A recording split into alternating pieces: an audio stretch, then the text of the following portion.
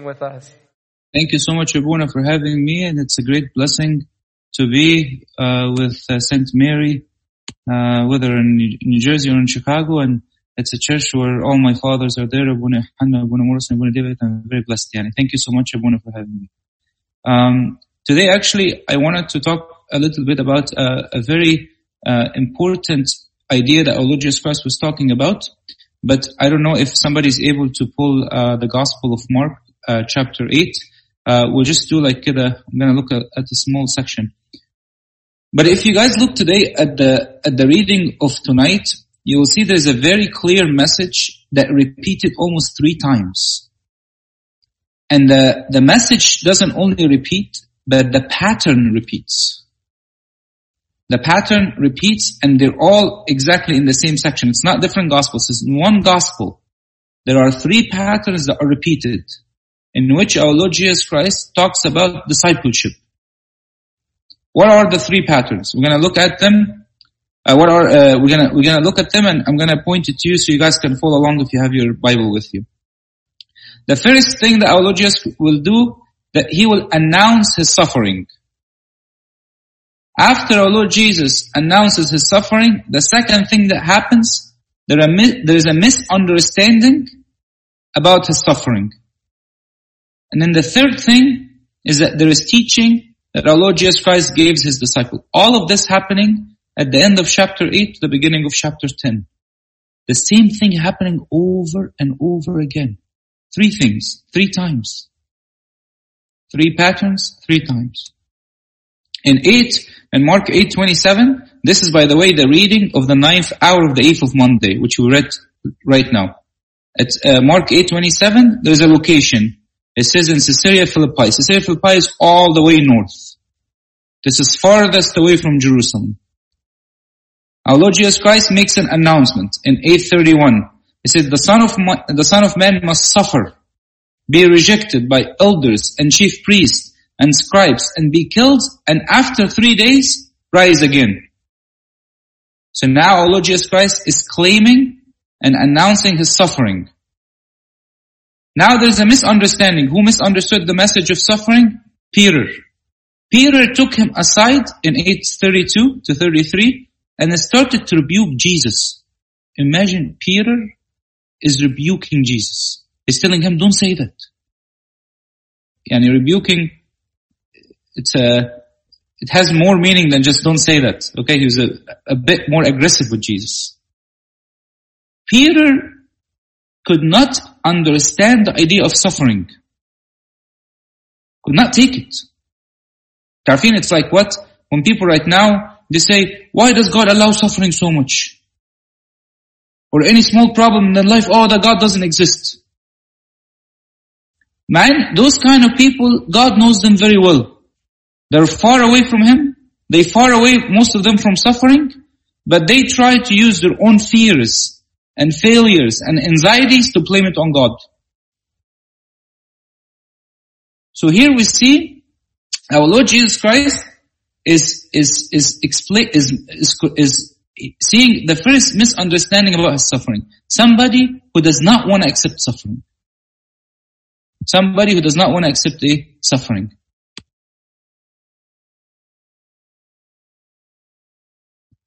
Somebody who does not want to. That's why God told him, get away from me, Satan. Why did he tell him, get away from me, Satan? Because you cannot set your mind, what you're telling me is things that are of the earth. It's not of God. It's not of divine. Anybody who is not willing to accept suffering as a path of God will never understand God. Now look at the response of our Lord Jesus Christ, 8:34 to 9 verse 1. Talks about discipleship. Peter misunderstood the suffering. Then Jesus treated this misunderstanding by teaching him how to be a disciple. He told him, if you want to become my followers, let them deny themselves and take up your cross and follow me. For those who want to save their life will lose it. And those who lose their life for my sake and for the sake of the gospel will save it. For what will it profit a man if he gains the whole world and loses his own soul? Or what will a man give in exchange for his own soul? So God is telling him, you are coming to me and you're afraid of suffering because you're so worried about your soul. You're so worried about yourself. By the way, I'll tell you guys something interesting. I was taking in a class recently, and we were studying educational psychology. So the professor shared something with us that was very interesting. He said that people in the West are willing to spend so much money on how they look and their health because there's an underlying fear of death. There's underlying fear of death. And God here is saying, if you are not willing to suffer, you cannot be my disciple.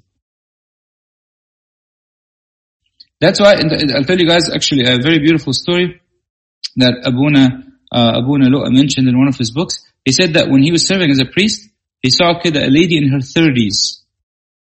And she started helping a lot of the poor with her money until she was barely able to manage her expenses. And he said later on, she was diagnosed with cancer. And he said when she was diagnosed with cancer, all what she asked God, she told him, God, I want you to give me peace. And Abuna said when he went to visit her in the hospital, he said, I saw a peace that surpasses all understanding. And the doctors told her that she has few months to live. She has few months to live. And Abuna said he had to go travel outside the country. He said he came back, God did a miracle with her, and she was alive, and she was back to service, and she was back to normal life. But those are the people who understand what does it mean to carry the cross, and what does it mean to be the disciple of God. Actually, I had, because of the COVID-19, I had somebody who just passed away actually recently. Right before they put him on a ventilator, he called me. He's like, Abuna, please pray for me. They're about to put me on a ventilator. I told him, yes. I told him, what would you like me to pray for? Ali, that God may forgive me my sins. He's not calling back to complain. Why did God do this? And all this nonsense that we do. Yeah, I'll tell you one more thing before we go to the next situation. It always surprises me that people who are in the West that have the most comfort, they complain the most. And people who are in Africa who have nothing, they're very thankful. It tells you about the true discipleship of God. And I always tell the youth whenever we go to serve in Kenya, for example, that when I see people in Kenya, I get worried for my own salvation. When I see how they are taking everything they have with a lot of joy and peace that surpasses all understanding. So that was the first instance. It was in Caesarea Philippi, all the way north. Jesus proclaimed his suffering and Peter refused. So look at the second instance, Mark 9, verse 30. Location is in Galilee, which is now he's getting closer to Jerusalem. So we're all the way north, Caesarea Philippi. Now we're getting closer to Jerusalem. In 9:31, Jesus proclaims again that the Son of Man must endure suffering. He says the Son of Man is being betrayed into the hands of men and they will kill him. And after he is killed, he will rise on the third day. So here he was talking about what? He's talking about his suffering. Alright, he's talking about his suffering. Now what happened? The disciples started arguing among themselves in 9:32 and 34. This is a misunderstanding. Who's the greatest? So Jesus, the first time, Peter said, I don't want suffering. Now the disciples are arguing who's the greatest. And you have to ask yourself, why are they arguing about who's the greatest as Jesus talking about his suffering and his death? See, there's one thing I just noticed recently. They were talking privately. It means they knew that Jesus wouldn't be happy with this conversation. So most likely, they thought of Jesus as a king. And they think that they will be the ones who will inherit the power of Jesus after he dies. So the one thing that would in their mind is, well, who is the greatest?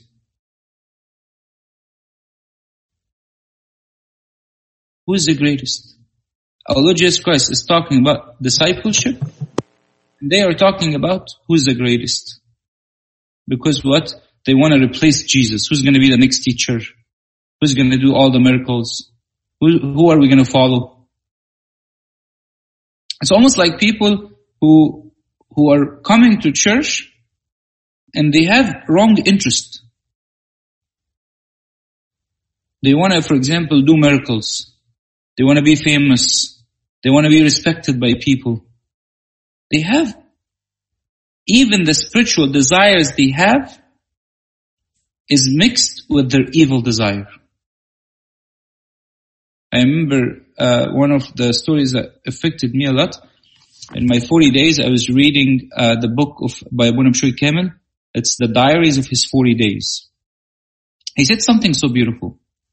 He said that when he was searching his heart, he found that he was seeking the virtue of humility, not because it will bring him close to God, but because he heard about all the saints that could do miracles, and he thought that, and all of them have humility, so he said, you know what, it's nice to have humility, so I could also become one of those saints. So he was seeking humility so he can be great. You see the irony? So here, the disciples, they are misunderstanding Christ. Jesus is talking about suffering, and they are talking about, well, how can I benefit? Jesus is talking about how you can be selfless, and I'm thinking about how can I be selfish. Jesus is talking about how can I deny myself, and I'm thinking about how can I take more even inside service. Even inside the service. That's one of the biggest problems. Then, what did Jesus do? Jesus, again, started teaching. In 9:35 to 37, it says, if anyone desires to be first, if your problem is that you want to be first, he shall be last of all and servant of all. If anybody desires to be first, he shall be last of all and servant of all. I remember there's actually a beautiful story that Abuna Lu'a was telling us about, where there was actually a youth who was far away from the church. And Abuna Bishoy tried to reach out to him, he didn't respond. Abuna Lu'a tried to reach out to him, he didn't respond. And Abuna Lu'a said one time he was in the church and he saw this youth coming, and he was in tears, and he asked him that he wanted to confess, and he wanted to become closer to church. فأبونا was surprised. قال له, did you see a vision? Like it's unexpected that this man would to go back to church. قال له, no. قال له, did you read a verse that affected your heart? قال له, no. قال له, what made you come? قال له, look, I'm in engineering school, and there was a Christian professor who known to be a man of good character. And everybody loved him. And he said that we were sitting in the lecture, and then they had one of their grade, he was a Muslim guy, and he was a little bit aggressive. So the professor, while this kid was talking in the classroom, the professor told him, please pay attention. So the kid started arguing with the professor and yelling at him, and telling him, why do you mistreat me? Is it because I'm Muslim? And made it a big deal. Even to the point that his Muslim friends started arguing with him. So the whole lecture turned into chaos. So the professor was sitting kida in so much peace and calm. And then after a few minutes kida, he took the microphone and he calmed everybody down. And he told him, look, he's talking to the kid who insulted him, cursed him. Told him, look, I have two options. I could treat you as a teacher, or I could treat you as a father. And I chose to treat you as a father. And if I did anything to you, or I was mistaken by telling you pay attention, forgive me. And I'm not upset at anything you did. Can you imagine? a student who insulted the professor. The professor told him, I'm sorry because I told you to pay attention. The Muslim kid could not take it. He left his seat to go kiss the hand of the professor. And because of that scene, this Christian person who was in the audience decided to go back and go back to church. The question for us today is how much can we truly work we do to deny ourselves? The first type of people that we saw in the 9th hour of Eve Monday, people who don't want to accept suffering. The second reading that we did is the 11th hour of Sunday, Palm Sunday. Those were people who want to benefit spiritually, who want to benefit materialistically from a spiritual atmosphere. Now, let's see the last pattern, last location. The last location was in Jerusalem. You will see this in Mark 10:32. You see, we're actually, by the way, 3 chapters, 8, 9, and 10. All the same gospel, same patterns. Jesus talking, people denying or misunderstanding, and Jesus explaining. Now at Jerusalem, but when they got really close to the suffering of Christ in 10:32. Our Lord Jesus Christ made an announcement in 10:33-34. He said, behold. By the way, the word behold in the Bible, you can translate it as like breaking news. Okay? Behold. When you hear behold, it's like, behold, the king is going to have a child. Behold, we are going up to Jerusalem, and the Son of Man will be betrayed to the chief priests and the scribes, and they will condemn him to death and deliver him to the Gentiles. So Jesus is telling them, I am going to die. Now they're very, very close to Jerusalem. And Jesus already talked 2 times about discipleship and about how much you have to carry your cross. Look at what happened in chapter 10 from verse 35 to 41. The son of Zebedee, they went to Christ and told him, grant us that we may sit one on your right hand and the other on your left in your glory. Initially, they were thinking of these things, but inside their hearts, and they knew that if they told Jesus, he was not going to be happy. Now there is no shame. Now the disciples have no shame. They're going straight to tell him, we want to be after you. That obviously causes problems with the disciple, causes divisions with the disciple. Also talks about how they misunderstood all the mission of Christ. This is moments before Jesus was crucified. The closer that Jesus gets to Jerusalem, the greater the betrayer becomes, and the greater the misunderstanding becomes. The greater he gets to Jerusalem, the greater the betrayal and the misunderstanding become. None of this stuff prevents him from carrying the cross. Because in it is the ultimate lesson. God said, once I'm glorified, once I'm lifted, everybody will be drawn to me. And then our Lord Jesus Christ answered the son of Zebedee in 10:42-45.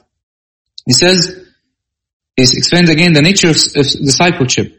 But whoever desires to become great among you shall be your servants. And whoever of you desires to be first shall be slave to all. For even the Son of Man did not come to be served, but to serve. And to give life a ransom for many. He's telling them that you really want to be the top people with me, you have to be the least. You have to be the least. I'll tell you guys something. One of our biggest problem, and think about it this way, by the way, that ask yourself, and I ask myself, how much do I worry about what people say and think about me? How much do I worry about the likes that I get when I put a message? Or the attentions I'm getting from people?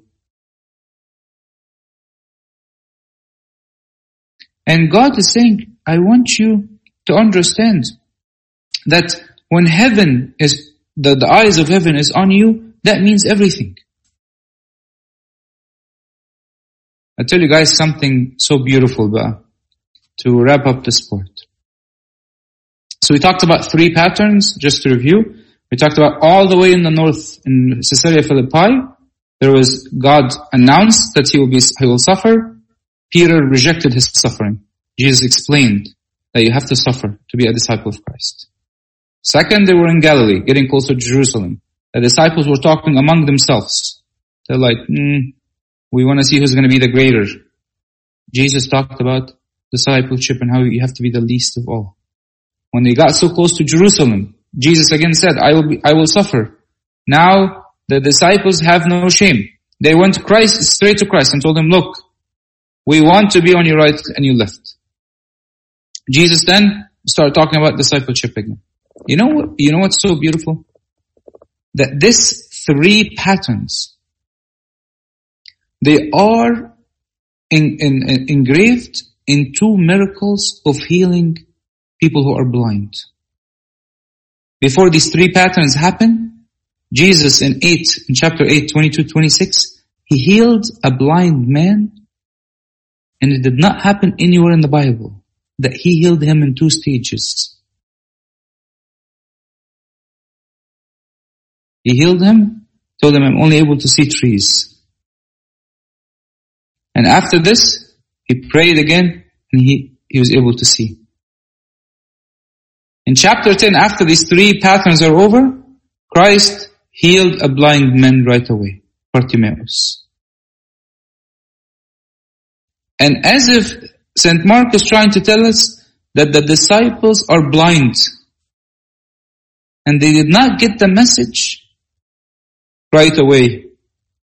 And they represent this blind man that Jesus had to open their eyes in 2 stages. One, until he gets to the cross, and when he got to the cross, they can barely see. Barely see. Do you guys understand that? Let me tell you guys something. When you look at the story, for example, of the blind man, the man born blind that we read in 2 weeks ago, on Sunday, you will see that the blind man, he believed in Jesus as God when he was kicked out of the synagogue. Not when Jesus healed him, by the way. He believed in him when he suffered. We have a misunderstanding of our life these days. We look at getting a great degree, going into a white coat ceremony, dressed in a nice dress, having a nice car. These are the things that we now call blessing. That's not what Jesus is saying. Jesus said, if you want to be my disciple, you need to rejoice in tribulation. How many of us, when they get sick or they fall into tribulation, really, thank you, God. That's what God is saying. That's what God is saying. And that's we, as the children of God, need to keep in mind. And this is the biggest misunderstanding that repeats over. I always wonder, why did St. Mark repeat it 3 times? Shows you that God is talking and we're not paying attention. It is in front of our own eyes, but we can't see it. And Jesus has to do healing twice in order for us to see. I want all of us to go to our Lord Jesus Christ this week and tell him, God, we are blind. We could barely see. Our faith is weak. We are unconsciously believing. We're not awake when we believe. We want to go to God and tell him, we have issues.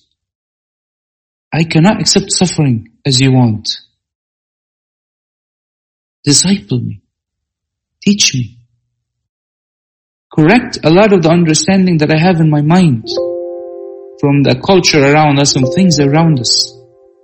This is a time, my brothers and sisters, for us to get a personal teaching from our Lord Jesus Christ. May God give us this week to become a week of true discipleship and a true week of enlightenment and a true week of God opening our eyes so that we can see Him, and glory be to God forever and ever. Thank you, Abuna. Thank you so much. We miss you in Chicago. I miss you too, Abuna. Pray for me a lot. Does anybody have any questions for Abuna? Anyone in the Zoom meeting have questions for Abuna?